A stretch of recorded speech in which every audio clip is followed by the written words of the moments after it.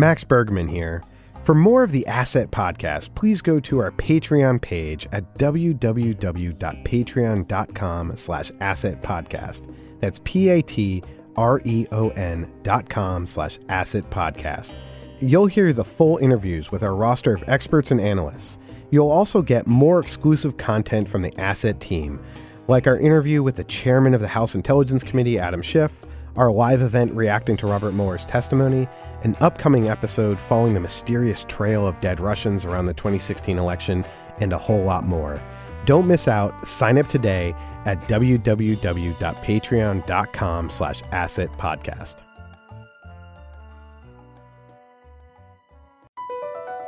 BP added more than $70 billion to the U.S. economy in 2022. Investments like acquiring America's largest biogas producer, Archaea Energy, and starting up new infrastructure in the Gulf of Mexico. It's and, not or. See what doing both means for energy nationwide at bp.com/investing in America.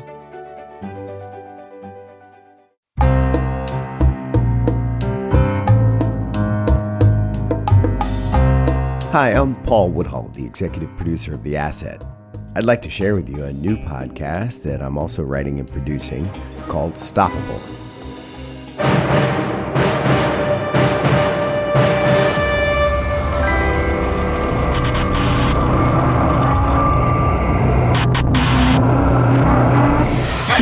What is your emergency? Hi, my daughter just texted me from school. She's at Marjorie Stoneman Douglas in Parkland, and she says there's an active shooter. He shot the pastor, he shot all the men in the church. Please come right away. He's still in here, I'm afraid. He's still in here. She's a young 21-year-old white dude. Please send him. We got some people very hurt, please. Here, like a bomb, like hard, so hard.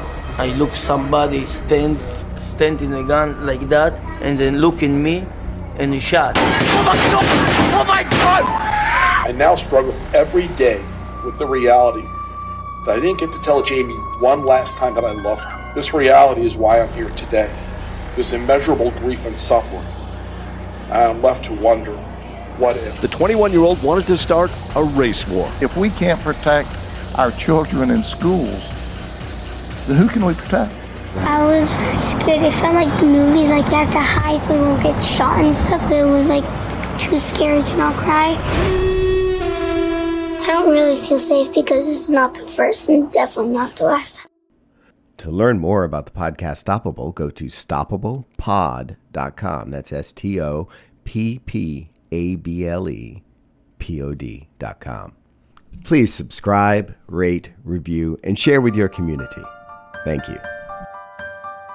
This is Stoppable, the true crime podcast that explores the riveting and dramatic stories of people enthralled with the idea of mass killing to achieve their ends. All of us who had known him had a kind of a gist that if anything was really to happen at the school, like a shooting, that he probably was the only one with enough hate to do so. A man claiming to be the alleged shooter posted an open letter online on 8chan, wishing death on all Jews, writing that he wanted to kill as many as he could. These spaces can be very, very dangerous because they're often hidden out in the open. They're open enough that he was actually talking about his plans to murder people. And in the online space, they were actually encouraging him to kill even more people. So there was definitely people who knew about his intentions. But the question is, would they act or not?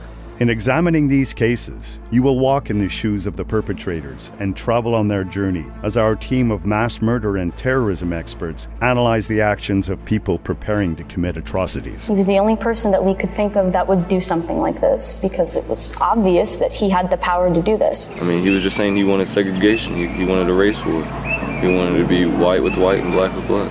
The systems in place, they only looked at it through the lens of criminal, not criminal. And, like reading a manifesto, sharing a manifesto, doesn't matter how horrible that manifesto is, that's not criminal. How many inflection points occurred where either people or systems failed? There, manifestos of mass murderers are read with belief and respect. There, plans to attack a target like a synagogue or a mosque or a church are encouraged. He was just very focused. He was very focused on what he was doing. That's why in 2020 you will hear me on the news. I will kill as many black people as I can, and I will make sure I kill a lot. I will wear body armor, and I will be heavily armed. No mercy, no forgiveness. 3 days before, he recorded a video saying, "I'm going to be the next school shooter of 2018. My goal is at least 20 people. With an AR-15 and a couple tracer rounds, I think I can get it done." Ever since middle school, he's always been very violent, just not in the right state of mind. He used to just break things around the school just for the fun of it. The 17-year-old teenager found himself in places where he could nurture his racist and hateful thoughts. Other people who knew of his intent chose not to act. Unfortunately, something which could have been stopped was not. From all other people who perpetrate hatred through this world, you're feeding on blood, you're lowering yourselves to the level of below an animal, and for that reason, get out while you can.